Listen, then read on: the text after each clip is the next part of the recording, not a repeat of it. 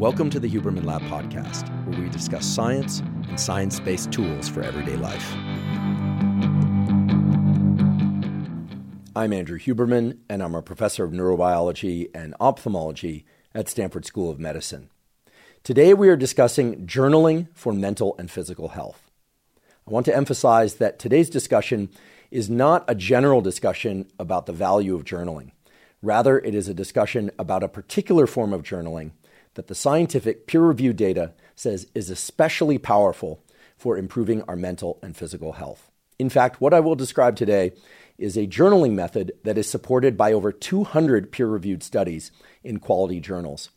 And I frankly was not aware of this journaling practice prior to researching this episode, but in researching this episode have come to discover that this practice should easily be placed among some of the other critical so-called foundational pillar practices in terms of its impact on improving mental and physical health, including things like lowering anxiety, improving sleep, improving immunity to things like colds, flus, etc., as well as reducing the symptoms of autoimmune disorders such as arthritis, lupus, and also providing some relief for fibromyalgia, which is a condition of excessive pain. The particular journaling method and protocol that I will describe has also been shown to improve various metrics of everyday living, including improved memory, decision-making, and on and on and on. So much so that, again, I was very surprised that I had not heard of this particular journaling method. One would think that if such a powerful method existed, that everyone would know about it. But it turns out that this particular journaling method has been somewhat cloistered within the fields of psychology and psychiatry. It's not that nobody was aware of it. In fact, I learned about it for the first time from our Associate Chair of Psychiatry at Stanford University School of Medicine, my colleague and collaborator, Dr. David Spiegel, who, as some of you may know, has been featured as a guest on this podcast previously. And upon hearing about it, I decided to explore the primary research, that is, the studies that demonstrate the power of this particular journaling method, and was absolutely blown away by the positive impact this particular journaling method can have. What's wonderful about it, you'll soon discover, is that it takes a relatively small amount of time. In fact, it's something that you could do during the course of 1 week or even across 1 month and then never do again. And the data say that it would still have lasting positive benefits both for body and mind. So while it's rare to feature one particular protocol as an entire Huberman Lab podcast, that is indeed what I will do today. It is important that we go into some depth about the specific protocol because there are some important details that everyone should know if they want to apply it and make it as effective as it can be. And in addition to that, we'll talk about some of the underlying science that's been published explaining why and how this protocol is so effective for mental and physical health. Before we begin, I'd like to emphasize that this podcast is separate from my teaching and research roles at Stanford. It is, however, part of my desire and effort to bring zero cost to consumer information about science and science-related tools to the general public. In keeping with that theme, I'd like to thank the sponsors of today's podcast. Our first sponsor is Element. Element is an electrolyte drink with everything you need and nothing you don't. That means plenty of salt, magnesium, and potassium, the so-called electrolytes, and no sugar. Now, salt, magnesium, and potassium are critical to the function of all the cells in your body, in particular to the function of your nerve cells, also called neurons. In fact, in order for your neurons to function properly, all three electrolytes need to be present in the proper ratios. And we now know that even slight reductions in electrolyte concentrations or dehydration of the body can lead to deficits in cognitive and physical performance. Element contains a science-backed electrolyte ratio of 1,000 milligrams, that's 1 gram of sodium, 200 milligrams of potassium, and 60 milligrams of magnesium. I typically drink Element first thing in the morning when I wake up in order to hydrate my body and make sure I have enough electrolytes. And while I do any kind of physical training and after physical training as well, especially if I've been sweating a lot. If you'd like to try Element, you can go to Drink Element, that's lmnt.com/Huberman to claim a free Element sample pack with your purchase. Again, that's Drink Element, lmnt.com/Huberman. Today's episode is also brought to us by Waking Up. Waking Up is a meditation app that includes hundreds of meditation programs, mindfulness trainings, yoga nidra sessions, and NSDR, non-sleep deep rest protocols. I started using the Waking Up app a few years ago because even though I've been doing regular meditation since my teens, and I started doing yoga nidra about a decade ago, my dad mentioned to me that he had found an app, turned out to be the Waking Up app, which could teach you meditations of different durations and that had a lot of different types of meditations to place the brain and body into different states, and that he liked it very much. So I gave the Waking Up app a try, and I too found it to be extremely useful because sometimes I only have a few minutes to meditate, other times I have longer to meditate. And indeed, I love the fact that I can explore different types of meditation to bring about different levels of understanding about consciousness, but also to place my brain and body into lots of different kinds of states depending on which meditation I do. I also love that the Waking Up app has lots of different types of Yoga Nidra sessions. For those of you who don't know, Yoga Nidra is a process of lying very still but keeping an active mind. It's very different than most meditations.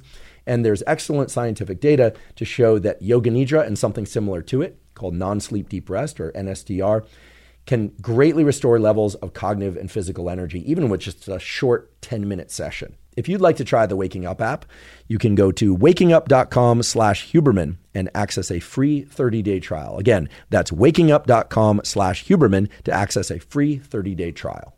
Okay, let's talk about this particularly transformative form of journaling that initially was researched by Dr. James Pennebaker. James Pennebaker was a professor of psychology at Southern Methodist University when he first started researching this form of journaling and its positive impacts on the body and mind. But he has since moved to the University of Texas, Austin, where he still runs a laboratory and has continued his studies on the role of journaling and other forms of language, both spoken and written, in terms of their impact on one's mental and physical health. So the origins of the research into this particular form of journaling started in the mid-'80s. And it was really in 1986 that the first published manuscript about this form of journaling was published. Now, I want to be clear that prior to James Pennebaker studying this form of journaling, clearly others had used the form of journaling that I'm about to describe. However, it was Pennebaker that really started attaching measurements of the specific types of changes that occurred in people when they did this journaling in a particular way, and indeed came up with the precise protocol that we'll talk about today. So Pennebaker and colleagues, and James Pennebaker in particular, really deserves credit for the discovery of this method. As you'll soon learn, Pennebaker was absolutely meticulous in figuring out exactly how long the method should be carried out, what exact forms of change occurred in the body and mind. He was careful to explore the method in the context of students as well as in the general population, in veterans, in elderly, in kids, and on and on. So it's really that incredible attention to detail and that scientific rigor that makes the protocol so incredibly powerful. So that first scientific study of this particular form of journaling, as I mentioned, was published in 1986. And I provided a link to that study in the show note captions. But what that study essentially consisted of was inviting undergraduate students into the university laboratory one at a time. And they were to spend 15 to 30 minutes writing about the most difficult, even traumatic or possibly non-traumatic, but still very difficult experience that they can recall from their entire life. The instruction included that they should write for the entire time. That is, because they were writing by hand in that particular experiment, that they were to not stop moving their hand for the entire duration of the 15 to 30 minutes. And in addition to that, that no one besides them, the person writing, would see what was written at the beginning, middle, or even after the experiment. In fact, the students were invited to tear up the paper at the end of the writing exercise if they so chose. Okay, so the first key instruction is that they take a moment to think about what is the most difficult, perhaps even traumatic experience of their entire life. The second instruction was that they were supposed to write for 15 to 30 minutes. And the third instruction was that they were supposed to write for the entire time, that at no point would they take a pause unless somehow emotionally or physically they were unable to keep moving their hand on the paper. In fact, they were told to not pay attention to accurate grammar, to not pay attention to rereadability. They were told, in fact, that their writing could be replete with spelling errors or grammatical errors. That didn't matter. What was most important is that they tap into a particularly negatively charged memory of their prior life experience. Now, of course, because this was an experiment carried out in a university laboratory, there was a quiet place where the students could write undisturbed. But since we're taking this particular protocol and we're exporting it to the real world through this podcast, so it's important that if you decide to implement this protocol in your own life, that you carry out the writing in a place where you will not be disturbed for that entire 15 to 30 minute duration. It's also important that you know that even though that first 1986 study was done having students write out these memories by hand with a pen and paper or a pencil and paper, There have been many subsequent studies that have explored whether or not the pen and paper was particularly important, and it turns out it's not. The exact same magnitude of positive effects are observed regardless of whether or not people write out their passage of words by hand or type it out on a word processor or any other form of writing. Now, just to make sure that everyone gets the exact same protocol that was provided in that first initial study from Pennebaker and colleagues, and that has been used really over and over and over again for more than 200 peer-reviewed studies that demonstrate the power of this protocol, I'm going to read to you some of the specific instructions from that first study. So the subjects were instructed to, quote, write about something that you are thinking about or worrying about way too much. Or if you're not thinking about or worrying about something way too much, perhaps you've deliberately tried to not think about this series of events or event, something that you've been dreaming about at night, perhaps in disturbing dreams, or something that you feel is affecting your life in an unhealthy way, either internally or externally. So it could be in your emotional state, your inability to calm down when you want to be calm. Maybe you're ruminating, maybe even compulsive thought. Maybe it's leading to addictive or compulsive or habitual behaviors. Or perhaps you can identify a specific trauma or set of traumas that you know are really plaguing your body and mind. The specific instructions that were given to the subjects in those experiments are the specific instructions that I'm going to give to you now, should you decide to implement this journaling protocol. And those instructions are as follows. I want you to write down your deepest emotions and thoughts as they relate to the most upsetting experience in your life. Really let go and explore your feelings and thoughts about it. As you write, you might tie this experience to your childhood, your relationship with your parents or siblings, people you have loved or love now, or even your career or schooling. How has this experience related to who you have now become, who you have been in the past, and who you would like to become? The instructions then continue to say, many people have not had a truly traumatic experience in their lives, but everyone has had major conflicts or stressors, and you can write about the most dramatic or stressful experience you've ever had. Okay, so those are some of the key instructions that subjects in these experiments were given before they do the exercise. And of course, they were given a few minutes to think about what they wanted to write. But once they selected what they wanted to write, they started writing. There was a timer going in the background for 15 to 30 minutes. And the reason, by the way, I keep saying 15 to 30 minutes is that some experiments employed a 30-minute period, other experiments employed a 20-minute period, others employed a 15-minute period. Turns out there were no major differences between the 15-minute and the 30-minute writing blocks in terms of the positive impact that they had on mental and physical health. But for some people and their particular experience that they're writing about, 15 minutes is simply going to be too brief a time in order to capture the entire experience and as many thoughts and feelings about that experience as one would perhaps put down onto paper or type out if they had a full 30 minutes. So you can allow yourself 15 to 30 minutes and feel welcome to stop before the 30-minute period is over. Or perhaps you're going to restrict yourself to 15 minutes and you're going to force yourself to get out as much as possible in that time. It really doesn't matter, or so say the data. Okay, so before I continue to detail the specifics of this writing protocol, you've probably already noticed that what I'm describing is a very different form of journaling than, say, morning notes, which is a form of journaling that writers often use in order to, quote unquote, clear out the clutter. This is a process of sitting down and writing down in stream of consciousness whatever's on your mind for the first 5 to 15, maybe even 30 minutes every morning as a way to sort of clear out your mental processes and get ready for the day, perhaps a day of other forms of writing or other activities entirely. What I'm describing is also distinctly different from so-called gratitude journaling. In fact, it's quite the opposite. It's not writing about things that you're grateful for necessarily. It's writing about things that are extremely unfortunate that happen to you and that you have very charged negative emotions about.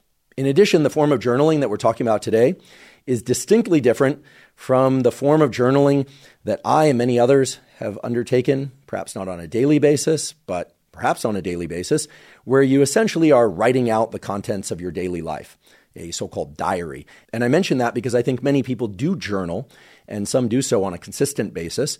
I would put myself into that category. Although the last few years I have not been journaling too much, I have literally stacks and stacks of journals dating back to the early 90s. I brought a few of them along today, and no, I'm not going to read them to any of you. In fact, when I was looking at these last night, and by the way, these are from the late, so this is summer of 1997, so I would have been late in my undergraduate career. This is fall of 96, 1992, always done on the same composition notebook at that time and always done by hand. I'm surprised that my handwriting was as legible as it was. It's gotten worse over the years. I don't know what neural process that reflects.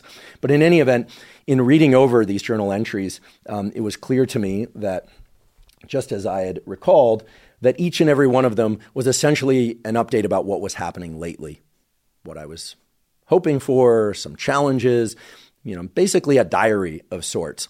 And these are kept in the second drawer of the second. No, I'm just kidding. The idea for me is also that no one will ever read these besides me. It was quite an interesting exercise to go back and read those.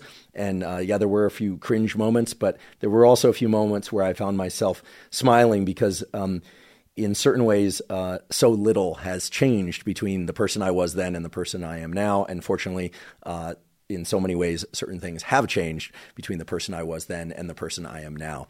Now, I mention all of that simply because I think the form of journaling that I've been doing for some years, this sort of autobiographical approach to daily entries or pseudo-daily entries, is far and away different than the type of journaling that we're talking about for sake of improving mental and physical health during today's episode, which is not to say that gratitude journaling or autobiographical daily entries, aka diary-type journaling, is not useful. In fact, there are data to support that gratitude journaling in particular can be very beneficial for both body and mind, everything from improving general states of happiness to reducing anxiety, improving relationships, and on and on.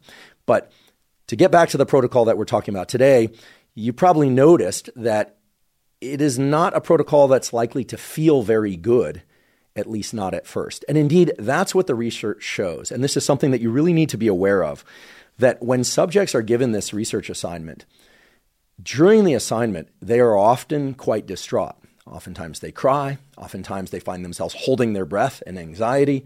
Oftentimes they'll finish that 15 to 30 minute writing block and they'll feel as if they had run a mental marathon. And therefore, the subjects were given a period of 5 to 15 minutes post-writing to settle down and transition back into their day. So I highly recommend that you incorporate that into your protocol as well. So if you're going to allow yourself, say, 20 minutes to write, you'll want to give yourself probably 10 minutes of quiet time to, bring your composure back and reset yourself so that you can re-enter daily living. Because the writing that you're going to do for this particular protocol is designed to tap into very negative, if not the most negative, experiences of your life. And so that's something to be taken seriously, and it's an entirely unreasonable expectation that you could write about something as difficult as the most difficult experience in your life and then simply pivot and go back into everyday life right away. So you'll want to designate a time of day or night, perhaps, when you can do this writing and still allow yourself some time to, settle down your autonomic system, return your breathing to normal, perhaps, wash your face with some cool water, remind yourself that the rest of the day continues, that you're doing great. In fact, you made it through this first installment of the journaling exercise. So you're probably starting to get the impression that this form of journaling that Pennebaker and colleagues really researched and pioneered the evolution of is quite different than other forms of journaling. And in fact, it's very different. I've already told you that the idea is to sit down and write for 15 to 30 minutes, write continuously, write about something that really to you is one of the most, if not the most difficult experiences of your life. In addition to that, for this form of journaling to be most effective, that is to bring about the greatest positive shifts in mental and physical health, you're actually going to write about that exact same thing 4 times. Now, the way that was initially researched by Pennebaker and others was to have the same person, of course, write about the same experience 4 times on 4 consecutive days for 15 to 30 minutes each. So students or people from the general population or veterans were literally coming into the laboratory and sitting down and writing about the most difficult experience of their life that they could recall for 15 to 30 minutes on one day, and then again on the next day, and then the next day, and the next day. So much of the data on this particular journaling method reflects that 4 consecutive days of 15 to 30 minute writing bouts of the most difficult experience that you can recall. However, there have been variations on this protocol such that people selected 1 day per week, and it doesn't even have to be the same day, like every Monday. It could be Monday of one week and then Wednesday of the next week and so on, such that you write only 1 day per week about the most difficult experience you can recall. And then you write about that same difficult experience 1 week later, and then again 1 week later, and then again 1 week later across the course of a month, or any 4-week period for that matter. Now, I don't know about you, but when I hear that I'm going to need to write about the most difficult experience of my entire life that I can recall for even 15 minutes, let alone 30 minutes, let alone 2 times, and here we're talking about 4 times, perhaps even on 4 consecutive days, that actually speaks to some intensity, some demand. In fact, I find myself kind of leaning away from that experience a little bit. But as we'll talk about later, that's exactly the point of this type of exercise, which is that we are harboring these stories, these experiences, and in some cases, partial recollections, and in another case, detailed recollections of the difficult thing that happened to us, perhaps even the most difficult thing that happened to us. And those narratives exist in our nervous system. These are not necessarily traumas, as we talked about before, although they can be traumas. Now, we hear a lot about trauma, and these days people will call all sorts of things trauma and traumatizing and say that they've been traumatized by this or traumatized by that. There's actually a specific definition of trauma that was provided by Dr. Paul Conti, who, as some of you know, is a medical doctor and psychiatrist. He's been a guest on this podcast, first to talk about trauma. He wrote an excellent book about trauma. I provide a link to that book in the show note captions, by the way. And he and I did 4 episodes of the Huberman Lab podcast, a so-called guest series, specifically aimed at mental health, what it is, how to build mental health, specific protocols. And Dr. Paul Conti is really, truly a world expert in trauma. And he defines trauma as any experience or experiences, plural, that modify our brain and neural circuitry, so it could be brain or body or both, such that we do not function as well emotionally, behaviorally, or cognitively going forward from that experience. Okay, so not everything constitutes a trauma, but many things do. So applying that definition, I think it's fair to say that many, if not most people, have some form of trauma stored in their nervous system. And other people perhaps don't have such traumas, but everyone has had stressors. In fact, I think it's fair to say that everyone has had major stressors in their life, provided that they've lived it all. That's just part of life, unfortunately, or maybe fortunately. Maybe it makes us who we are in positive ways if we are able to transmute those negative experiences and stressors or traumas into particular forms of learning that allow us to do better. And indeed, that's possible. And that was discussed with Paul Conti in that 4-episode series on mental health. But the particular form of journaling that we're talking about today was really designed to have people focus on those difficult experiences. And then for 4 episodes total, yes, total. There's no ongoing every week, or, it's not like having to seek out sunlight every morning and getting sunlight in your eyes or trying to get the best possible night's sleep at night, like I'm always encouraging people to do. This is really a short-term protocol, but it's one that is indeed very intense.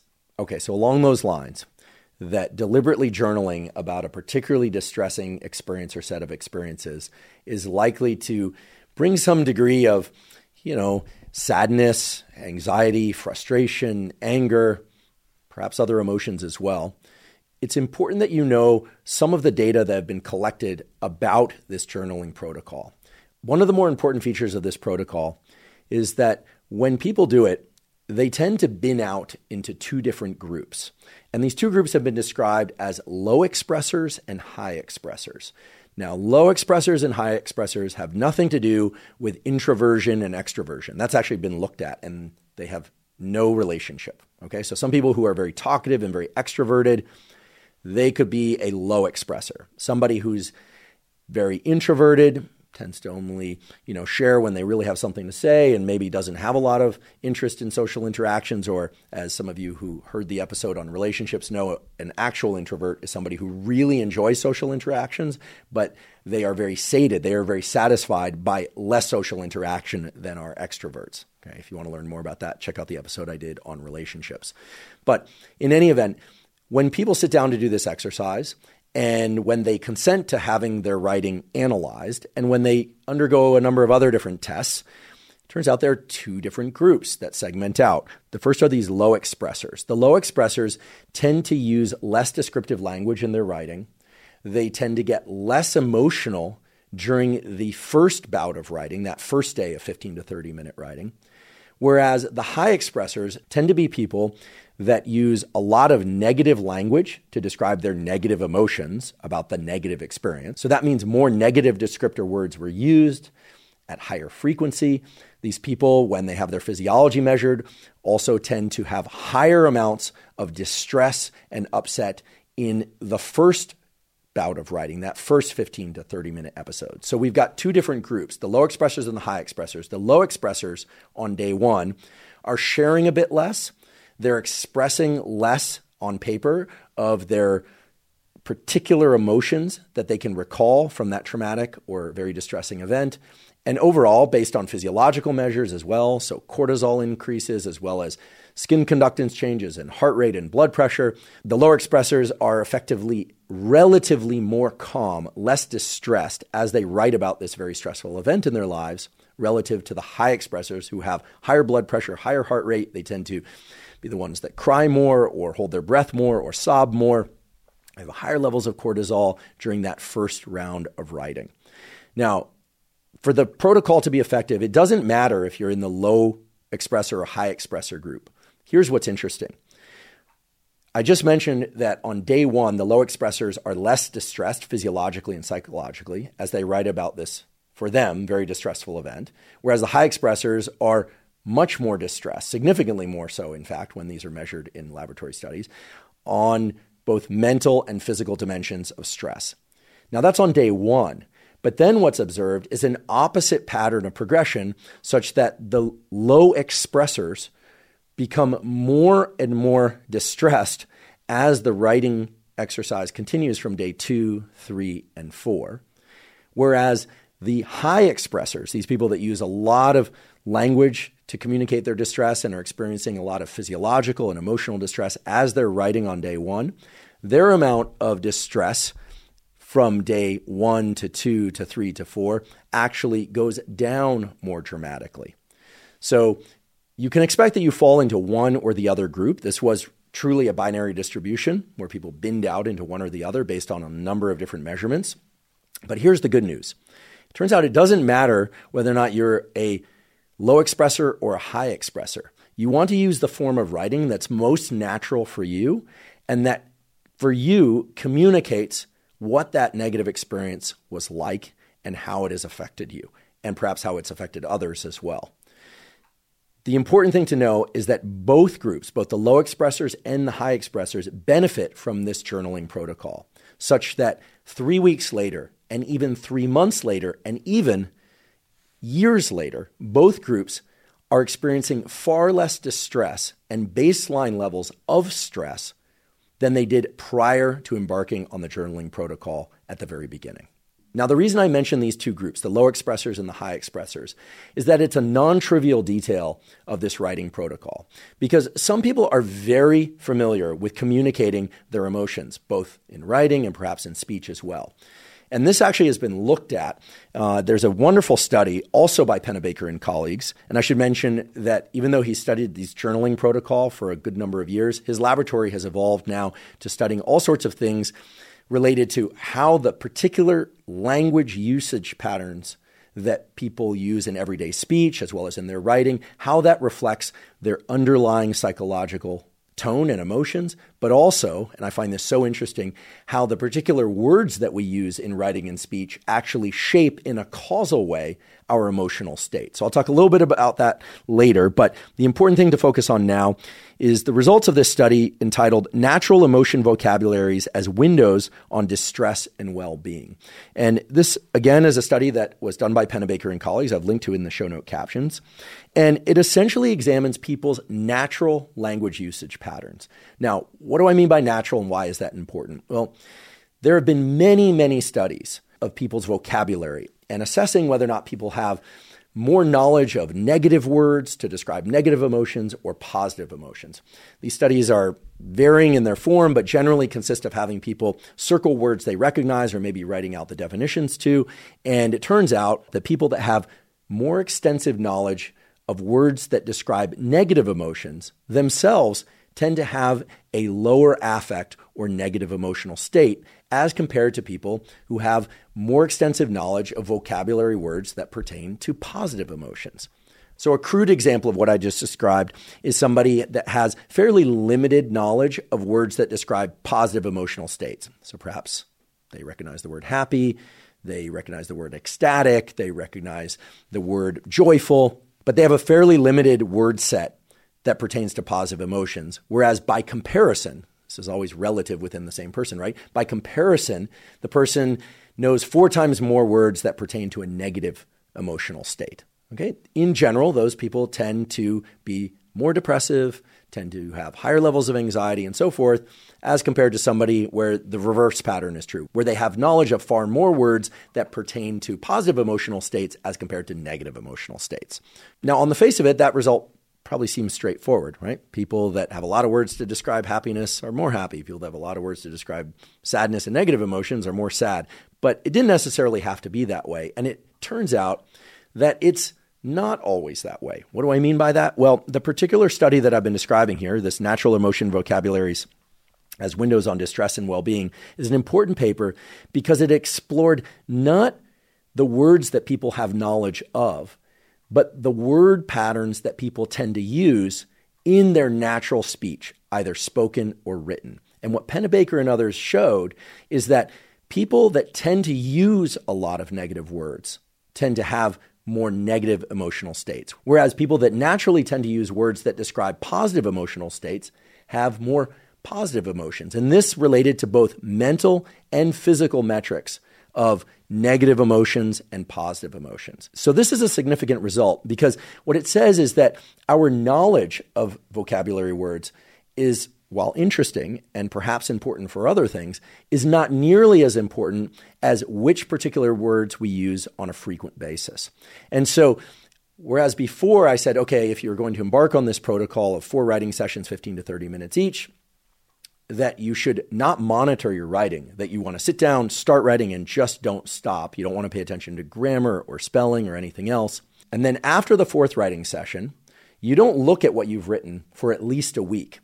But then a week or more later, you go back and you read what you've written, paying careful attention to the number of words that you use that reflect a negative emotional or affect, as it's sometimes called, state in the first versus the second versus the third versus the 4th journal entry. Now, this might seem a little bit detailed and reductionist for protocol that we would discuss on this podcast. Here, we're really talking about you doing your own data analysis of self.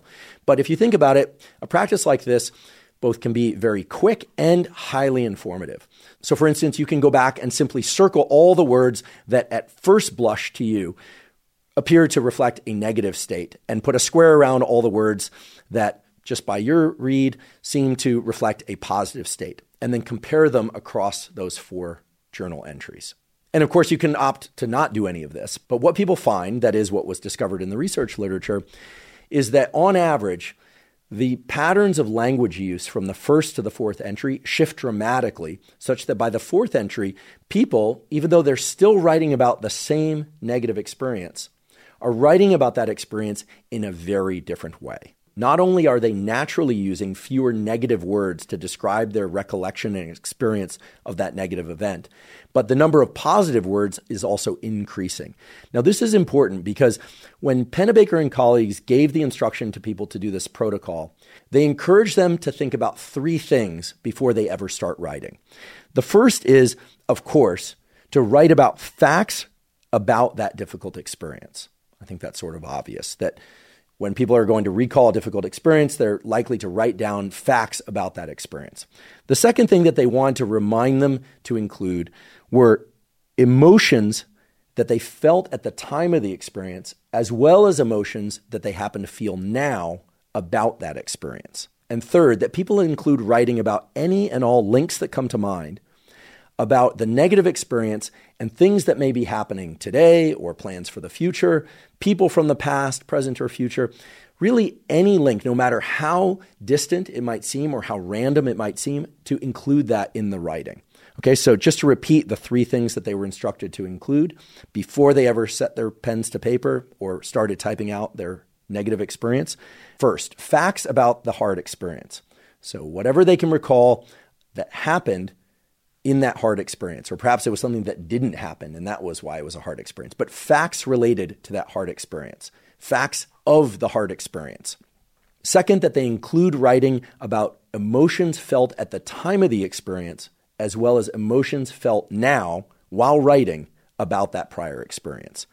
And third, to include any writing about any links that spring to mind about the negative experience and anything that's happening now, or perhaps happened in the past, or things that you have planned for the future. Now, that third category of links between the experience and other things may be direct and obvious.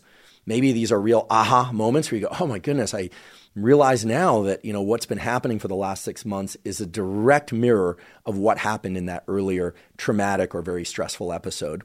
Or perhaps the links are more opaque. Maybe the link is, I don't know why, but I keep thinking about this one experience that I had, and I keep thinking about this one person, and I don't know how they're linked. That's fine. Put those down on paper. You could even draw a diagram. But I should mention it is important that you try to the best of your ability to write things out in complete sentences. Again, they don't have to be perfect grammar or even pseudo-perfect grammar. The spelling can be off. Your handwriting can be a mess. Although if your handwriting is truly a mess, it might be hard to read later. By the way, folks, my older sister always teases me that my handwriting is frozen in the 3rd grade. I actually would like to show her my journal entries. My handwriting was actually quite a bit better than it is now, which basically speaks to some degree of cognitive decline for me. But in any case, the point is that this 3rd category of establishing links between the prior negative experience and whatever else is an important component of the writing protocol. So whatever it takes to include those links, they are worth including. Now, I want to reemphasize that even though I pointed to the positive health benefits of using more positive words in one's writing or speech, as opposed to negative words, which tend to be associated with worse health outcomes, both in terms of physical and mental health, it is important and it's central to this writing protocol, if you're going to get the positive consequences of it, that you're not monitoring the words that you're using too closely. You're not trying to write this so someone else can see it. You're not trying to write the great American novel. You're not writing your eulogy. You're not writing your autobiography. You're really writing this for you. I can't emphasize that enough. You're doing this writing protocol so that you can work through something that is stressful or traumatic, that resides in your nervous system, and that is not serving you well. Indeed, next we're going to talk about what happens when these narratives of our prior negative experiences are not worked through, that they have not been put either to speech or to pen to paper or typed out. And perhaps more importantly, we're going to talk about the incredibly positive benefits, both at the level of neural changes, so-called neuroplasticity, which is the literal rewiring of neural connections, as well as psychological benefits, reduced anxiety, improved mood, improved sleep, and improved immune function that are the consequence of doing this 4 bouts of 15 to 30-minute writing protocol. I'd like to take a quick break and acknowledge one of our sponsors, Athletic Greens. Athletic Greens, now called AG1, is a vitamin mineral probiotic drink that covers all of your foundational nutritional needs. I've been taking Athletic Greens since 2012, so I'm delighted that they're sponsoring the podcast. The reason I started taking Athletic Greens and the reason I still take Athletic Greens once or usually twice a day is that it gets me the probiotics that I need for gut health. Our gut is very important. It's populated by gut microbiota that communicate with the brain, the immune system, and basically all the biological systems of our body to strongly impact our immediate and long-term health. And those probiotics in Athletic Greens are optimal and vital for microbiotic health. In addition, Athletic Greens contains a number of adaptogens, vitamins, and minerals that make sure that all of my foundational nutritional needs are met, and it tastes great. If you'd like to try Athletic Greens, you can go to athleticgreens.com/Huberman, and they'll give you 5 free travel packs that make it really easy to mix up Athletic Greens while you're on the road, in the car, on the plane, etc. And they'll give you a year's supply of vitamin D3K2. Again, that's athleticgreens.com/Huberman to get the 5 free travel packs and the year's supply of vitamin D3K2. Okay, so let's talk a little bit about the positive mental and in particular physical changes that occur in people that do this writing exercise. I should mention that most of the studies, and again, more than 200 quality peer-reviewed studies of this protocol have been carried out and are still ongoing, not just in Pennebaker Laboratory, but in many, many other laboratories as well, reveal that the positive physical shifts that occur in people that complete this 4 bouts of writing in the way I described is both significant and long-lasting. Now, of course, it is not the case that these 4 episodes of writing can completely cure major forms of depression or post-traumatic stress disorder, although they have been shown to benefit, that is, to reduce depressive symptoms and to reduce the symptoms of post-traumatic stress disorder considerably, but they shouldn't be considered complete therapeutics for those conditions. However, they have been shown to significantly improve many other health metrics, and I alluded to some of these at the beginning of today's episode. There have, for instance, been studies of this type of journaling protocol for people that have been suffering from chronic anxiety and insomnia, and indeed, they experience significant relief. As well, people who have suffered from arthritis, people who are going through cancer treatment, people who have lupus, which is an autoimmune disorder, report significantly improved symptoms, not necessarily cured from those conditions, but significantly improved symptoms as a consequence of doing this writing protocol. In addition, and earlier I mentioned this, I realized, but I'll mention again, people suffering from fibromyalgia, which is a chronic pain condition that is or can be very debilitating, has shown significant improvement in symptomology, that is reduced chronic pain after they do this 4 bouts of writing in the way that I described. And again, the relief from pain seems to be ongoing. Again, not a total cure of their symptoms. I don't want to provide false hope here or overblow the positive impact of this particular writing protocol, but nonetheless, statistically significant shifts that were pervasive over time. In addition, people suffering from IBS or irritable bowel syndrome have achieved some significant degree of relief of their symptoms relative to people who also have irritable bowel syndrome, but who do not do the exact same protocol that we're talking about today. Now, of course, in all of these studies, we're not talking about people that simply do this writing protocol as compared to people that don't do the writing protocol. Pennebaker and others, of course, are excellent scientists, and so they provide adequate control conditions. The control conditions, in most cases, were to have people also do 15 to 30 minutes of writing, but to do journaling in the more conventional manner of autobiographical report of what they've been up to lately or what they plan to do. In fact, very much like my journal entries from college and in the years subsequent to that. So it's important to understand that what we're talking about today is a journaling protocol, which seems somewhat conventional, but the exact protocol is highly unusual, as we've been talking about throughout today's episode.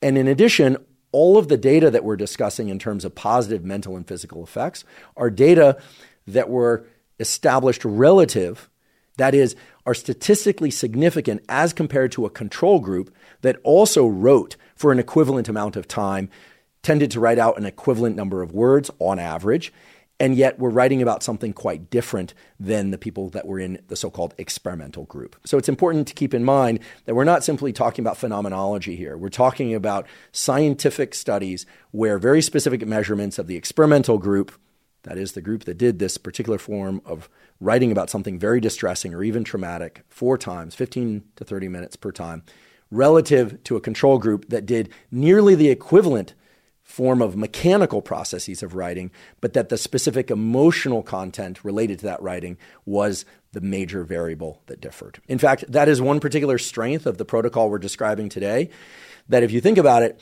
would be very hard to do in a study, say, of physical exercise, where you have people perhaps, run on a treadmill, getting their heart rate up to 85% of their maximum heart rate for 30 minutes, 5 days a week.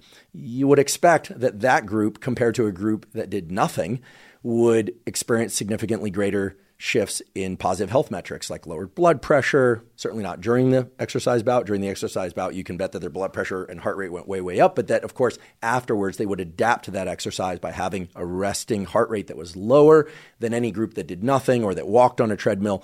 But it's actually very hard to think about a control group that would provide real equivalents of time spent and effort spent, but that would differ only on one variable, which would be heart rate. You could probably come up with something, but it'd be very difficult to do. Whereas in the studies that we're talking about during today's episode, essentially everything was the same, right? People are still writing, they're still sitting, they're still doing it for the same amount of time.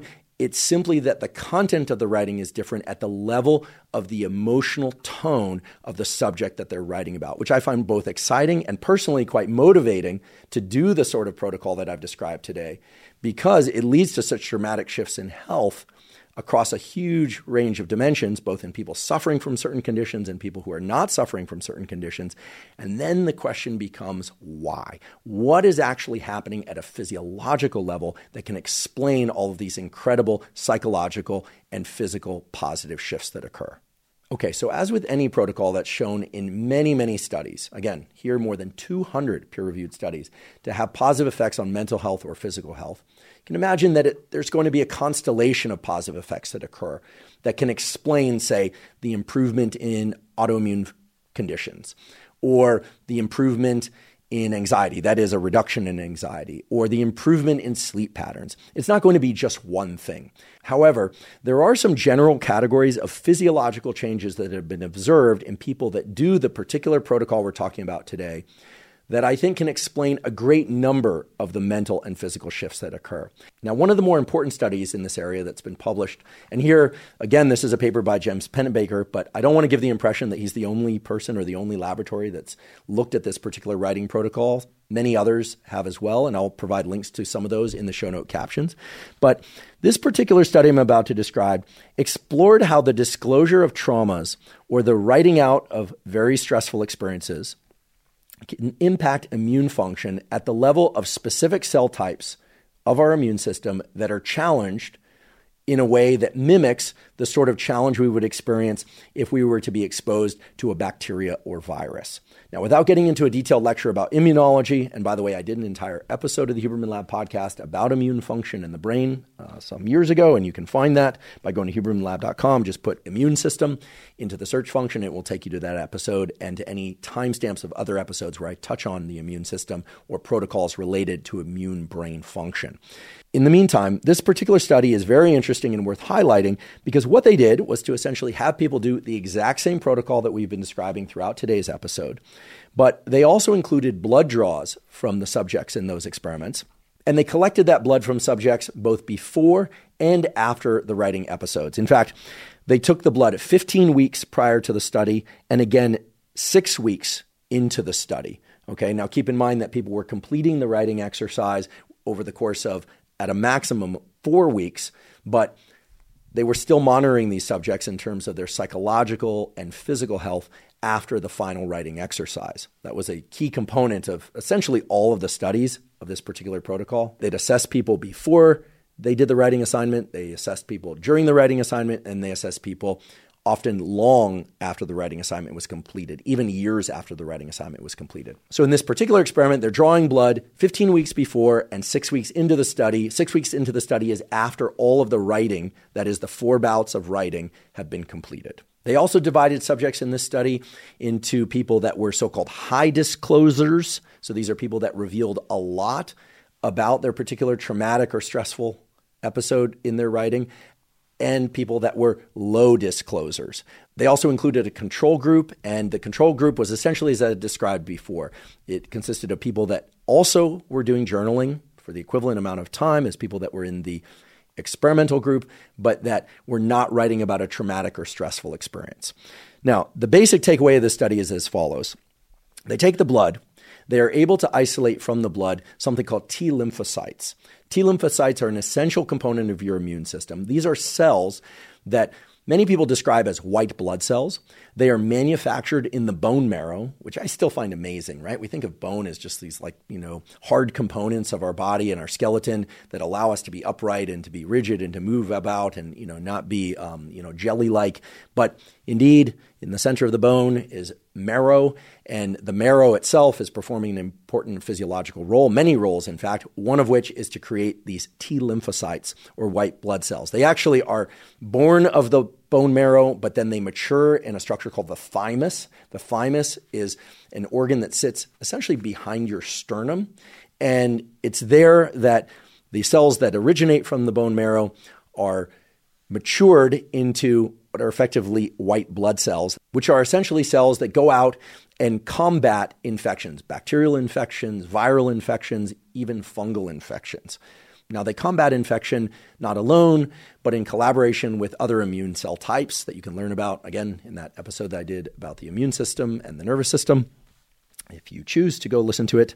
And even if you don't, here's what you need to know about this study. In this study, what they found is that when they took the blood from these subjects, isolated those T lymphocytes, and then challenged those T lymphocytes with something that mimics an infection, and they did that with something called concanavalin A. Concanavalin A is what's considered a mitogen.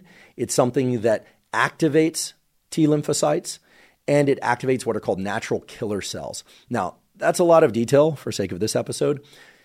Basically, what the concanavalin A is doing is it's mimicking an infection, but in this particular study, this is all being done on T lymphocytes that have been collected, they're put into a dish, and then they're exposed to different concentrations going from low to medium to high of that concanavalin A, mimicking a low-grade, moderate, or severe infection. And what they observed in this study is remarkable. I mean, to me, this just still blows my mind. People that did this 4 bouts of writing protocol experienced greater degree of T lymphocyte activation from the concanavalin mitogen challenge, which mimics infection, than did people who wrote about something that wasn't stressful or traumatic. Now, that itself is pretty striking if you think about it. I mean, we're talking about a writing exercise that generates an emotional state versus a writing exercise that does not produce as negative or intense an emotional state. And we're talking about a significant effect on the immune system or the mobilization of immune cells in response to an immune challenge. In addition to that, however, they observed that high disclosers, that is, people that really poured themselves into this writing protocol, experienced a greater degree of immune activation, that is, a fighting off response to this mitogen, concanavalin A, than did people that were low disclosers. So this really speaks to the fact that the intensity of the emotional state during the writing exercise is having a significant impact on the immune system at the level of something as basic and yet as powerful as how much deployment of immune response there is to an infection.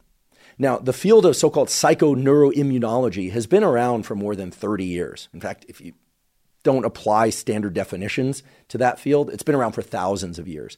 But really, it's only in the last 10 years or so that scientists and physicians, at least standard scientists and physicians, have started to really adopt the understanding and really apply to their studies and their clinical practice this firm idea that the body and mind are linked in this way, that emotions can really shape our physical responses, and that physical responses also can shape, of course, our mental responses. Now, I'm not trying to be disparaging at all of traditional science or medicine. It's just that until recently, these fields have existed more or less as silos. People that studied bodily organs versus people that studied the brain. People that studied emotions and psychology versus people that studied the immune system. And there's been some crossover, but by and large, it's been very siloed. Now, I mention this because if you look into the history of why James Pennebaker and colleagues started exploring this particular pattern of journaling, it actually relates to his own personal experience. And I don't want to spend too much time on this, but it's worth mentioning that Pennebaker has actually spoken about and written about in, by the way, an excellent book that I've linked to in the show note captions, where he talks about his experience in suffering pretty severely from asthma as a child, and that asthma was seasonal. And yet, at some point later in his life, because he had certain relatives visiting him in his new home location, that his asthma would come and go as a consequence of interacting with certain members of his family independent of season. And basically what he deduced from his own personal experience is that there must be some link between our emotions, either negative or positive, and our immune system or other physical ailments or thriving in the physical sense. Now, he certainly wasn't the first one to come up with that hypothesis, but indeed, he was one of the first to really start exploring a protocol within the laboratory, an experimental protocol, that could really tap into high degrees of emotionality, in this case, negative emotions, and the consequence of that on physical health outcomes. And this study that I mentioned is but one of those examples. And in that way, he's truly a pioneer in thinking about, quote unquote, psychoneuroimmunology, but couching it not in the direction that most people do, which is, for instance, there have been lots of studies where people have said, okay, in people that are chronically stressed, which includes, of course, psychological stress, what are the effects on the nervous system, the immune system, et cetera? And as you could imagine, in general, people who were more stressed over long periods of time had worse physical outcomes, and people who were less stressed had better physical outcomes. But the protocol that we're talking about today is quite a bit different. So if you step back and think about it, it's a little counterintuitive. What Pennebaker essentially did was to have people deliberately induce a negative experience, and yet they're seeing positive physical health outcomes, or in this case, positive effects on immune system function. So that leads to the question of what's really happening during and after these 4 episodes of writing. And that's where things get especially interesting as it relates to the nervous system and to neuroplasticity, or the nervous system's ability to rewire itself in response to experience. So that's what we're going to talk about next. Okay, so what's happening at a mechanistic level that allows people who do these 4 bouts of writing about something traumatic or stressful to achieve these long-lasting positive shifts in mental and physical health? Now, there could be any number of different changes occurring at the level of the mind or body, but what we're talking about here is trying to find the pivotal one, or sometimes referred to as the linchpin mechanism, that when one taps into that mechanism, it wicks out into all these different systems of the brain and body and provides all of these different positive benefits. Now, in researching this episode, I thought long and hard about this and came up with a short list of ideas. And as is always the case, people have worked in this area on this particular protocol and protocols similar to it in the field of psychology and neuroscience have also generated their own short list. And those short lists converge at the level of one particular mechanism that is worth describing. And that one particular mechanism is anchored around the concept of neuroplasticity, that is, our nervous system's ability to change in response to experience. And if you've heard me talk about neuroplasticity before, neuroplasticity in childhood occurs through rather passive experience of any sorts of events. In fact, one of the hallmarks of childhood is that just the mere exposure to an experience reshapes the brain, not necessarily permanently, but often in a way that is very long-lasting. Now, that's a feature of childhood because if you think about what the nervous system is really designed to do for us, it's, of course, what allows us to move our limbs. It's what allows us to have a heart rate that goes in the background without us having to think about it, so-called autonomic functions. It's what keeps us breathing without us having to think about it, and on and on. But one of the main functions of the nervous system is to be a predictive machine, to make good guesses about what's to come next. And one of the ways to make really good guesses about what's to come next is to take a certain period of life that we call childhood, superimpose on that period of life, that childhood, what we call a critical period or sensitive period, during which our experiences create a sort of map within us that allow us to predict, okay, well, if this person's in the room later, well, then that's likely to happen. Or if those people are in the room, any number of different things could happen, but of one particular category of experience as opposed to another. That's really what your nervous system does. It becomes a prediction machine, and it becomes a prediction machine by drawing strong correlations between emotional states, your physical surroundings, your perception of who's there, what happened just prior to something, and how it made you feel later. So when we talk about recounting a stressful or traumatic event, if you recall, there were 3 components to it. It involved facts about that experience, so literally who was there, what happened, as to the best of our recollection. If you recall the second thing, it's also about recounting how that experience made you feel at the time and how it makes you feel now. And then if you recall the third thing that's critical to include, it's about any links or associations between what happened and really anything at all. So if you think about it, all three of those things in that list are really about tapping into your neural map or your schema, as it's sometimes called, or your internal representation, both conscious and unconscious, of what happened during that stressful or traumatic event. Now, a hallmark feature of traumas, as well as a hallmark feature of addictions, as well as a hallmark feature of compulsive behaviors or negative habitual behaviors, and negative habitual states like chronic stress, anxiety, the sorts of things that trigger insomnia, the sorts of states of body that trigger immune compromise and give us autoimmune or other types of immune system challenges, are that a certain component of our nervous system, and our brain in particular, are less engaged than they normally would be in the healthy condition.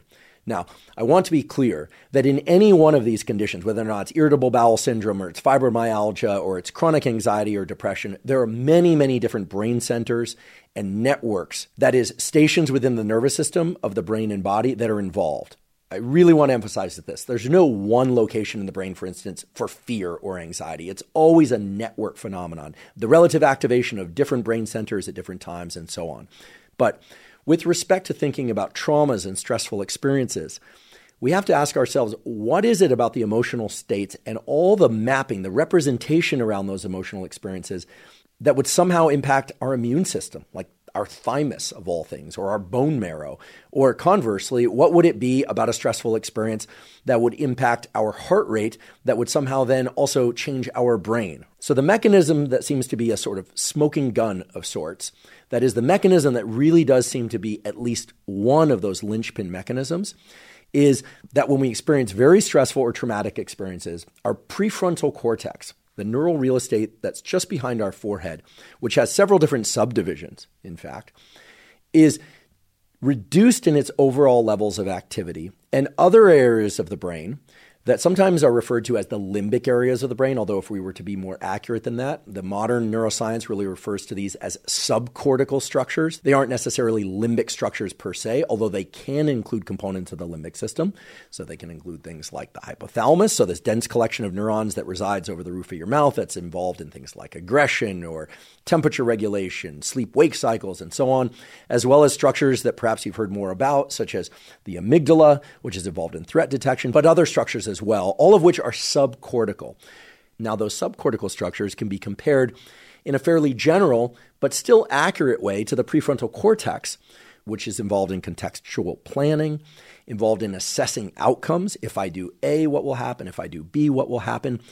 The prefrontal cortex is also associated with our self-concept of our identity, who we are, what we are about, what we value, what motivates our decisions to do or to not do things. So I don't want to create any false impressions that the prefrontal cortex is somehow a more evolved structure than these subcortical and limbic structures, but in some sense it is. It's involved in more quote-unquote sophisticated functions, or at least functions that involve us really thinking and being able to place a coherent narrative of what happened in the past, what's happening now, and what's likely to happen in the future if conditions A, B, or C happen to arise. Okay? So that's a very brief top-level contour lesson in prefrontal cortical function and comparing it a bit to some subcortical and limbic structure functions. Now, there have been neuroimaging studies, in particular studies by the Lieberman Laboratory at University of California, Los Angeles, but neuroimaging studies in other laboratories as well that have established that when people recount very stressful or traumatic events, the prefrontal cortex level of activity is reduced as compared to when people recall less stressful or less traumatic events. In addition to that, those subcortical structures ramp up their activity when people recall traumatic events, at least at first. Okay, this is very important. What I'm about to tell you is that the repeated visiting of stressful and traumatic events in a structured way, or even in a pseudo-structured way, as is the case when people first start journaling about that stressful or traumatic event on day one, when it tends to be a pretty unstructured narrative, that's actually been shown in the literature. And then over the course of that second and third and fourth writing bout, people not only shift the sort of language that they use to describe their feelings in that event, as we talked about earlier, but the degree to which there's a more coherent narrative placed on the structure of that writing increases with each subsequent bout of writing. And this is very important because what we're really talking about here is people going deeper into their recollection of the experience, not remaining at such a superficial level. And two things are happening. Even though they're going deeper into this very distressing event, they're perhaps even experiencing heightened levels of distress, right? If you recall back to earlier in the episode when I talked about people who tend to be on the low disclosure end of things, they're not very verbose, they don't tend to use a lot of emotional words, and early on, they're not sharing too much about this experience, and over time it increases, whereas the other group decreased the level of emotionality with each subsequent writing bout. But in each case, the coherence of the narrative, that is, the degree to which the narrative takes on a story-like structure, increases from the first to the fourth writing bout. And this is very important because what we're really talking about here is increasing the amount of truth-telling, the honesty around the experience. And when we say honesty, I'm not talking about any prior debate or ongoing debate about what happened during those experiences. Remember, when people do this protocol, you're recalling what happened. What were the facts in your mind? What were the facts? What happened? What didn't happen perhaps is relevant too, but what happened? Second, how did it make you feel? That's something that you are uniquely qualified to answer factually because only you can really know how you feel.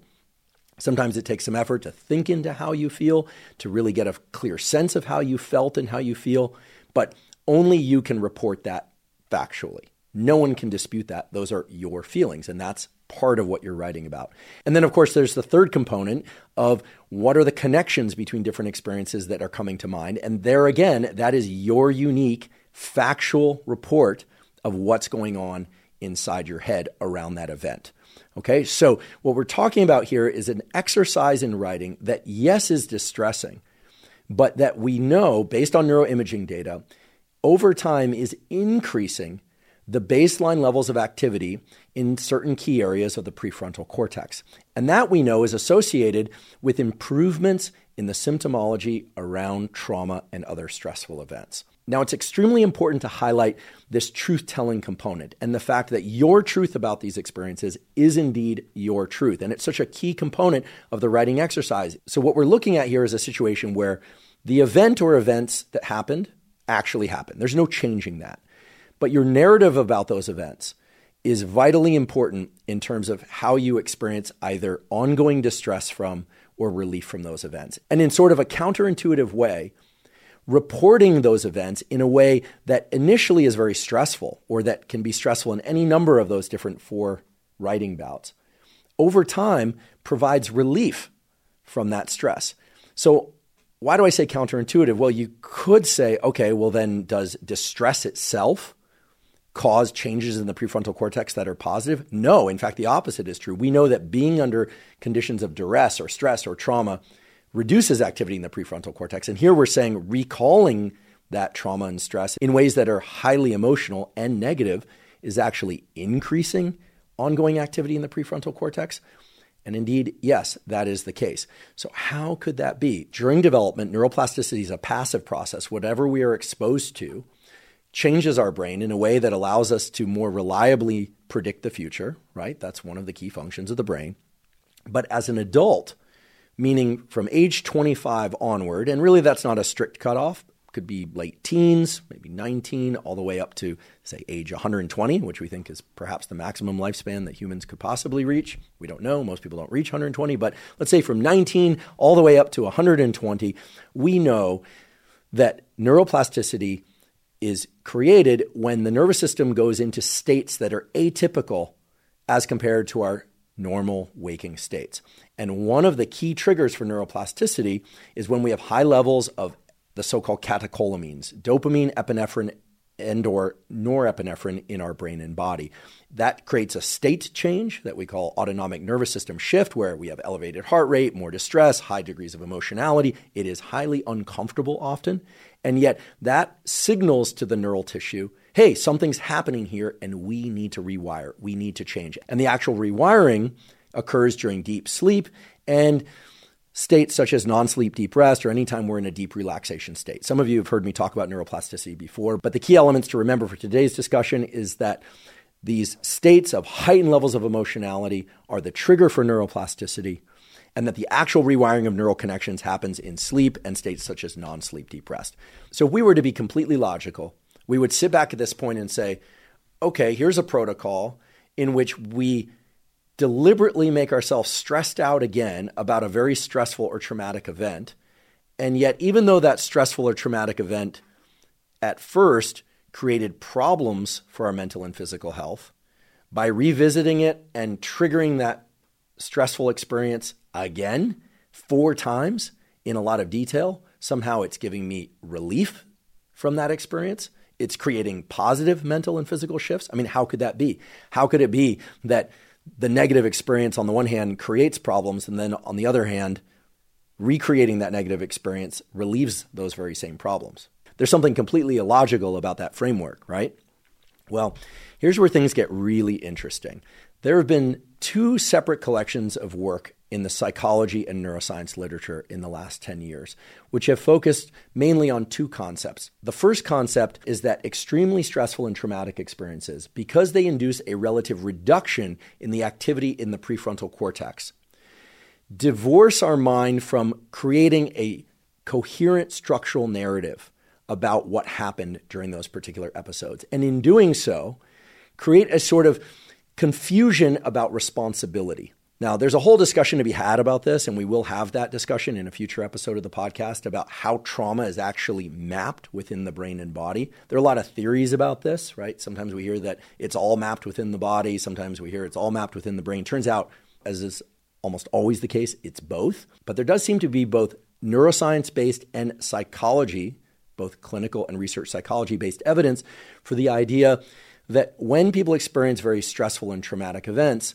that the representation of those events is somewhat fractured in the sense that people, by not talking about them, by not creating a coherent narrative around them, start to form false correlations between the kind of stress that they create in our body and mind when we think about them, and a confusion about what happened, a confusion about why we feel terrible when maybe we weren't the perpetrator, or create a sort of lack of coherence between our bodily state and what we're thinking, especially because we're not the perpetrator, right? Here we're talking about traumas and stressful things that happened to us. Maybe we were participants in that by virtue of our circumstances, but when we talk about traumas, what we're really talking about are things that we would have never elected to do otherwise. Okay, so I don't want to be too abstract about this, but again, within the neuroscience and psychology understanding of trauma and stress, it seems that there's a lack of coherence about the narrative. There's also a mismatch between the bodily state and thoughts about that experience. And there seems to be a confusion about who or what was responsible for inducing that negative state in a way that, in some sense, causes people to set aside that narrative and try and push it away and not think about it, because it is confusing. It can often even be discombobulating. For those that have suffered from very stressful events and trauma, I think some of this will resonate with you. Now, a separate literature that's largely nested just within the neuroscience community, although it's starting to wick out into the psychology community as well, is the idea that when people tell the truth, and in particular when people tell the truth with a very coherent, structured narrative, the levels of activity in the prefrontal cortex increase, but not just temporarily. That is, that there's neuroplasticity of these prefrontal cortical structures, which are both involved in generating coherent narratives, but are also involved, and this is super important, that are also involved in regulating the activity of those subcortical structures like the hypothalamus and limbic structures. In other words, that when we can increase our understanding of an event, when we can understand why certain emotions arose, what our role in it really was, what others' roles in that particular event were, well then, by increasing the activity of the prefrontal cortex, it's better both in that moment and going forward to regulate the activity of these other subcortical structures. And I think one of the more impressive experiments within that whole field of linking prefrontal activity to truth-telling is an experiment that was published a few years ago in the Proceedings of the National Academy of Sciences entitled Increasing Honesty in Humans with Non-Invasive Brain Stimulation. Now, this is a very artificial scenario where people come into the laboratory and they have people do what is essentially a die rolling game. They roll dice. Okay, so they're rolling dice, and then after they roll the dice, only they can see the score that they get with those dice. And then a number is presented on a screen, and they have to report whether or not the die roll that they did matches or does not match the number that's presented on the screen. And if it does match, then they get a monetary award. And the monetary award is not huge, but it's not insignificant either. For each die roll where they match the number that's presented on the screen, they get the equivalent of, and because this experiment was done in Switzerland, 9 Swiss francs, which at the time of the study corresponded roughly to $9, and today corresponds to roughly $10. So they do this repeatedly, and so in some sense, the subjects in these experiments are in a place to make not an enormous amount of money, but again, not an insignificant amount either. Now, here's the key component of the study. The statistics of the dice that they roll and the statistics of die rolling and the numbers that they are presented make sure that there can only be a correct match on average 50% of the time. Okay? And in this experiment, the subjects are asked to report entirely on the honor system what they got when they rolled the dice. And what one finds in this study and other studies that have been done subsequent to it is that when you take everyday people, so you take men and women, you take a broad age range, you're not selecting for sociopaths, you're not selecting for people in one given profession or another. Pick your favorite profession if you were to assume any one given profession has less honest people than others. They collect people from all sorts of walks of life, and people report getting the same number that is presented to them. That is a match about 68% of the time, which means they are not faithfully reporting what happened.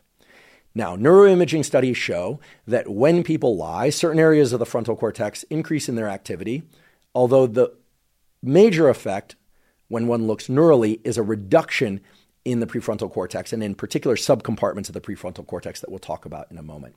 And this particular study, entitled Increasing Honesty in Humans with Non-Invasive Brain Stimulation, as the name suggests, used non-invasive brain stimulation. So this is transcranial magnetic stimulation, which is a really nice and convenient tool because you don't have to drill down through the skull. You can simply put this tool, it's a little coil, you put it over a particular part of the brain on the outside of the skull, indeed on the outside of the hair, and you can either inhibit or stimulate particular brain areas using this transcranial stimulation. I've actually had this done, not in this particular experiment, but I had it done when I was a graduate student some years ago, and it was placed over my motor cortex, and I was instructed to tap my fingers in a particular sequence, and then they inhibit neural activity in a particular brain area, and I was unable to tap in that same sequence, and they could even shut down my ability to tap. It was terrifying, frankly, although I don't want to discourage anyone from participating in any of these experiments should you choose. And yes, of course, your motor abilities come back immediately afterwards. That's why they can run these experiments.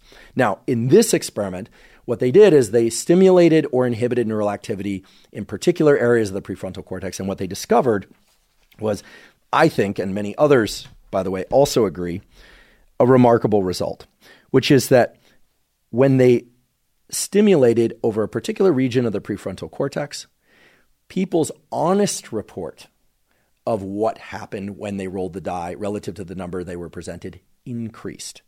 Okay, so they went from reporting that they had matched the number on the screen and therefore won money 68% of the time. That number was reduced down to what? Down to 50% of the time. In other words, this stimulation of the prefrontal cortex took dishonest people, even though they were, should we say, mildly dishonest or dishonest only in certain conditions. There, we're getting into judgment calls, and I don't want to do that, and made them truly honest. They faithfully represented reality when a particular area of the prefrontal cortex, and that area, by the way, is the dorsolateral prefrontal cortex, was activated. They became truly honest. They faithfully represented what happened in the die rolling game. Now, the conditions in this experiment are far and away different from the journaling protocol that we've talked about up until now. However, there have been subsequent studies that have shown that indeed, when people tell the truth to the best of their abilities, they are absolutely trying to faithfully report what happened in a given experience of theirs, activity in the prefrontal cortex goes up and it persists afterwards. There is indeed neuroplasticity of the prefrontal cortex. So the hypothesis that seems to be the most likely, and indeed has the greatest weight of evidence for it, is that when people accurately and truthfully report an experience, even if that experience is a stressful and traumatic one, the repeated activation of the prefrontal cortex that occurs during that truth-telling, even though the truth-telling is about a highly negative experience, has the net effect over time of leading to more activity in the prefrontal cortex. And that has a sort of runaway positive effect in the sense that it creates a more coherent framework and understanding of the stressful thing that happened, right? So all that discombobulation and that lack of coherent story that then leads to lack of coherence in terms of one's autonomic function, so underlying stress and confusion about who's responsible, that does seem to be resolved, or at least partially resolved. And the prefrontal cortex, of course, doesn't harbor one area just for faithful, accurate reporting of traumas and stressful events. That very same area, that dorsolateral prefrontal cortex, is responsible for faithful reporting of all sorts of other things. And there are now more and more studies showing that truth-telling, faithful, accurate representation of what we at least experienced in our past and are experiencing presently is good for us both in the short term and the long term. And this, I believe, and other researchers, both neuroscientists and psychologists and psychiatrists that I've talked to about this result, are in agreement that when one sees all these positive shifts in, say, immune system function, like how could it be that these cells produced by the bone marrow and the thymus are somehow better able to deal with an infection when one has recounted a traumatic or stressful event, right? First of all, it's counterintuitive. Second of all, why would that be? I mean, how are the body and brain linked in that way? Well, they're linked through this thing that we call the nervous system.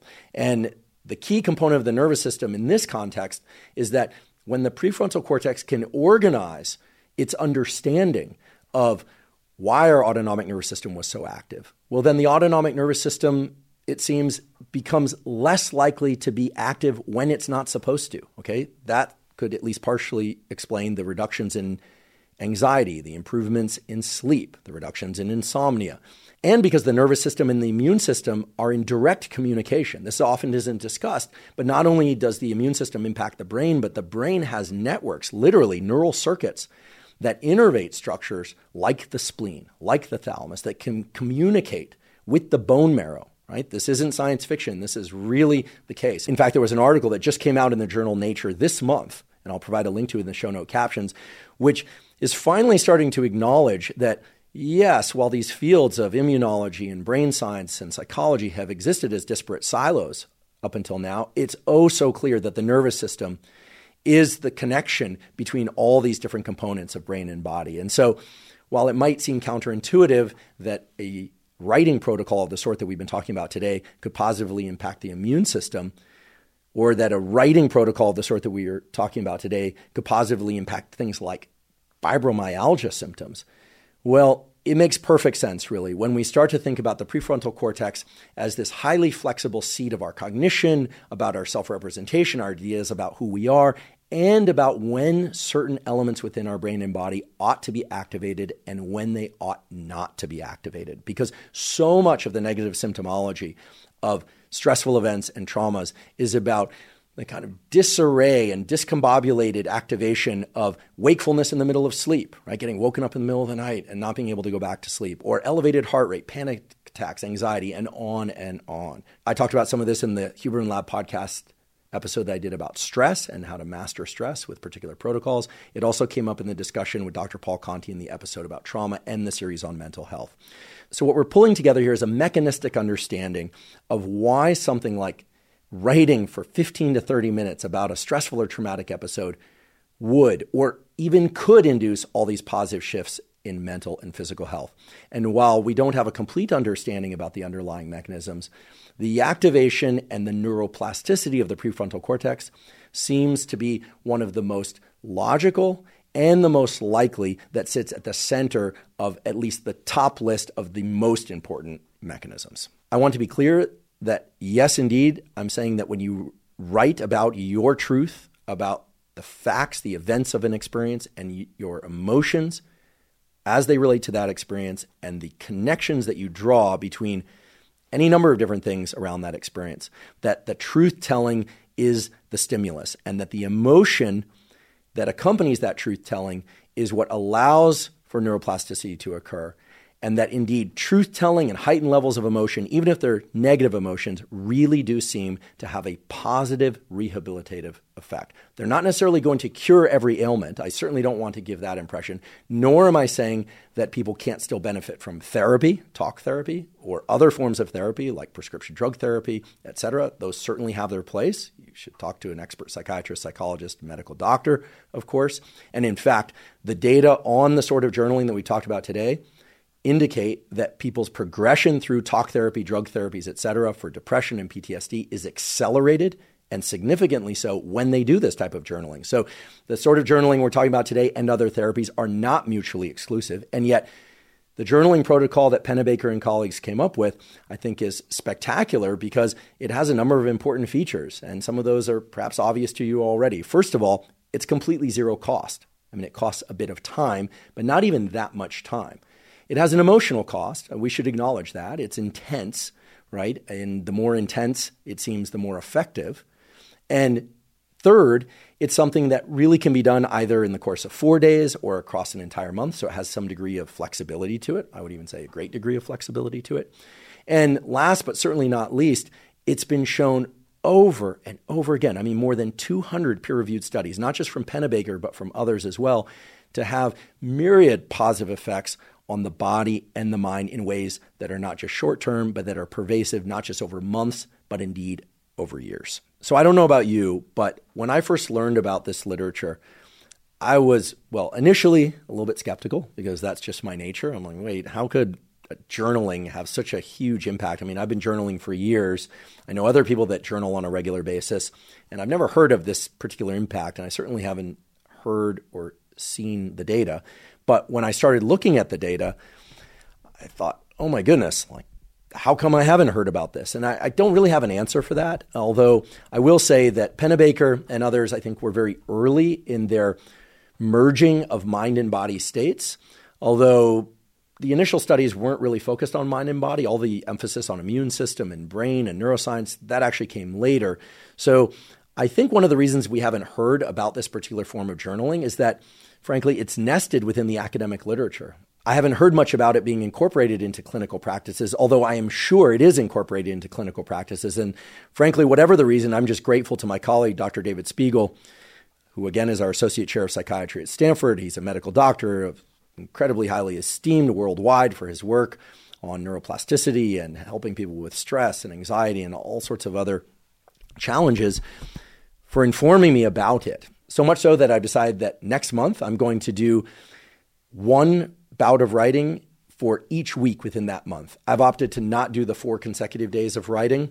To me, just personally, that seems a bit too intense. It's not the time commitment, it's the emotional commitment of placing myself into close proximity of some really challenging, stressful, maybe even traumatic memories day after day after day for 4 days. Personally, I don't want to do that. Other people might opt to do that in tighter succession and do the 4 days in a row.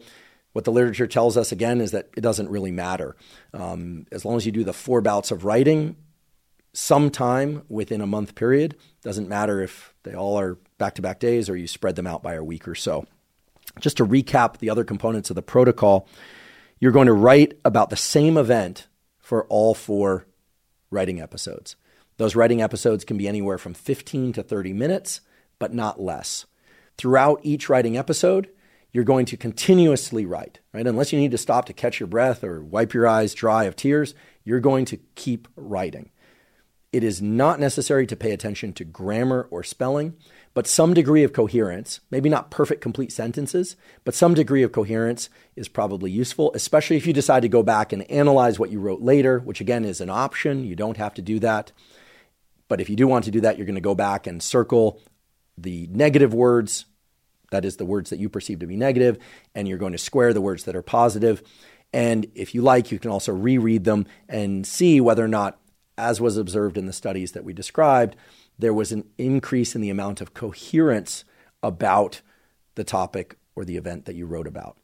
Keep in mind that for each of the 4 bouts of writing, you want to include both facts about the events, facts about how you felt and or feel about those events now, and third, any associations whatsoever that happen to come to mind about those events, emotional states, people in your life, anything past, present, or future. That third category of things to include is really open to you for anything you want to include.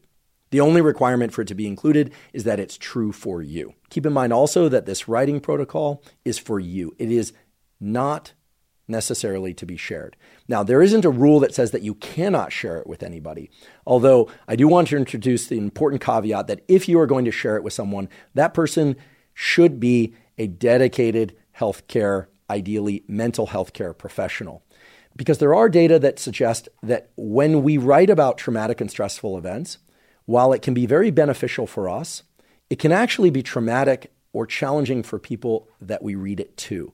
Now, there's huge variation around that statement. Certainly, many of you probably know friends or family members or other trusted ones that you can talk to that would be able to hear about your stressful or traumatic experience and not be traumatized by it. However, it does seem that the listener can experience trauma and negative symptoms, such as challenges sleeping, distress, etc., by hearing about very stressful events that have occurred to others. Okay, this is third-hand trauma or observational trauma, it's sometimes called. So if we were to adhere to the protocol as it was used in the various studies that form the basis for what we're talking about today, we would say that you are writing about something that is for your eyes only. In fact, you are welcome to tear up or delete the document afterwards. And certainly you would want to store it in a safe place so that it's not going to fall into hands of somebody that you wouldn't want seeing the contents of that writing. The other thing to keep in mind is that while it's been demonstrated over and over again that over time, these bouts of writing lead to improvements in mental and physical health, as we talked about earlier, it is very normal and in fact quite likely that one will feel pretty activated in the negative sense, that one will feel somewhat low, depressed, angry, sad immediately after finishing one of these bouts of writing, especially if you fall into the high expressor category. So it's important that, as we mentioned earlier, that you have a buffer of time after which you complete the writing before moving into your other day's events. I also just personally wouldn't recommend that you do this writing exercise just prior to trying to go to sleep at night if the experience is especially stressful or traumatic. And by definition, the writing exercise focuses on stressful and traumatic events. So keep that in mind as well. And then as a final point, but certainly a significant one, is to keep in mind that if this writing protocol is creating in you significant enough amounts of stress, either psychological or physical, that you simply don't want to do it or that it's impeding other areas of life, by all means, just stop. Okay, there was very little, if any, data within the papers that I read that indicated that people had to be removed from the study for this reason. But keep in mind that we're talking about purposefully delving into stressful or traumatic experiences and writing about them in some detail. So it stands to reason that some people might not be able to tolerate that. And I want to strongly request that before anyone embark on this writing protocol, that you ask yourself whether or not you are indeed prepared to deal with the emotional state that might accompany faithful, accurate recollection of what happened, what you felt, and any links or experiences a full 4 times across the protocol. I also see no reason why you couldn't do this protocol for something that wasn't the most stressful or traumatic event in your life, but rather take your first pass at this protocol with something that was very stressful, maybe even traumatic, but perhaps not the most traumatic event as a way of sampling whether or not it's for you. In fact, I plan to do that. In reviewing the literature and preparing for today's episode, I wrote down 2 things, possibly 3, that I would want to write about. And then I rated them 1 through 3, one being the most stressful, perhaps even traumatic, the other being less stressful, and the third, the least stressful of the 3, and decided to go with writing about the second in that list, that is the moderately stressful, aka traumatic event, as a way to first wade into this protocol. But I will adhere to the protocol. I'm going to write about that same thing 4 times as opposed to switching from one event to the next midway through the protocol. So I am going to adhere to the protocol. I'll certainly be happy to get back to you and let you know how it goes. I invite you, if you like, to embrace this protocol, to try it. We've provided links to the literature that supports this protocol. Again, it's very rare, perhaps the first time that I've ever done an entire podcast episode about a single protocol or to formulate an entire podcast around a protocol. But frankly, I don't look at this protocol from Pennebaker and colleagues as just a protocol. I look at it as an entire body of literature that includes a center of massive data that all seem to point in the same direction, which is that writing about something very stressful or traumatic for 15 to 30 minutes, 4 times, either on consecutive days or separated out by a week between each of those 4 writing sessions, can produce long-lasting positive effects on mental and physical health. And to me, that's a protocol that is simply too valuable to overlook and simply too valuable to not share with you. If you're learning from and or enjoying this podcast, please subscribe to our YouTube channel. That's a terrific zero-cost way to support us. In addition, please subscribe to the podcast on both Spotify and Apple. And on both Spotify and Apple, you can leave us up to a 5-star review. Please check out the sponsors mentioned at the beginning of today's episode. That's the best way to support this podcast. If you have questions for me or comments about the podcast or topics or guests that you'd like me to consider for the Huberman Lab podcast, please put those in the comments section on YouTube. I do read all the comments. Not on today's episode, but on many previous episodes of the Huberman Lab podcast, we discussed supplements. While supplements aren't necessary for everybody, many people derive tremendous benefit from them for things like improving sleep, for hormone support, and for improving focus. To learn more about the supplements discussed on the Huberman Lab podcast, you can go to Live Momentous, spelled O-U-S, so it's livemomentous.com/Huberman. If you're not already following me on social media, I am Huberman Lab on all social media platforms. So that's Instagram, Twitter, now called X, LinkedIn, Facebook, and Threads. And on all of those platforms, I discuss science and science-related tools, some of which overlap with the contents of the Huberman Lab podcast, but much of which are distinct from the contents of the Huberman Lab podcast. So again, it's Huberman Lab on all social media platforms. If you haven't already subscribed to our Neural Network newsletter, the Neural Network newsletter is a monthly newsletter that's completely zero cost that includes podcast summaries as well as toolkits. Toolkits are brief PDFs that describe protocols for things like neuroplasticity, for improving your sleep, for dopamine regulation, for exercise, flexibility, and on and on. Again, all completely zero cost. To sign up for the Neural Network newsletter, you simply go to hubermanlab.com, go to the menu tab, scroll down to newsletter, and put your email there. You'll receive an email, and if you approve, you'll start receiving the monthly newsletter. Again, it's completely zero cost, and I want to point out that we do not share your email with anybody. Thank you for joining for today's episode, where we discussed a journaling protocol that has been demonstrated in the scientific literature to significantly improve mental and physical health. And last but certainly not least, thank you for your interest in science.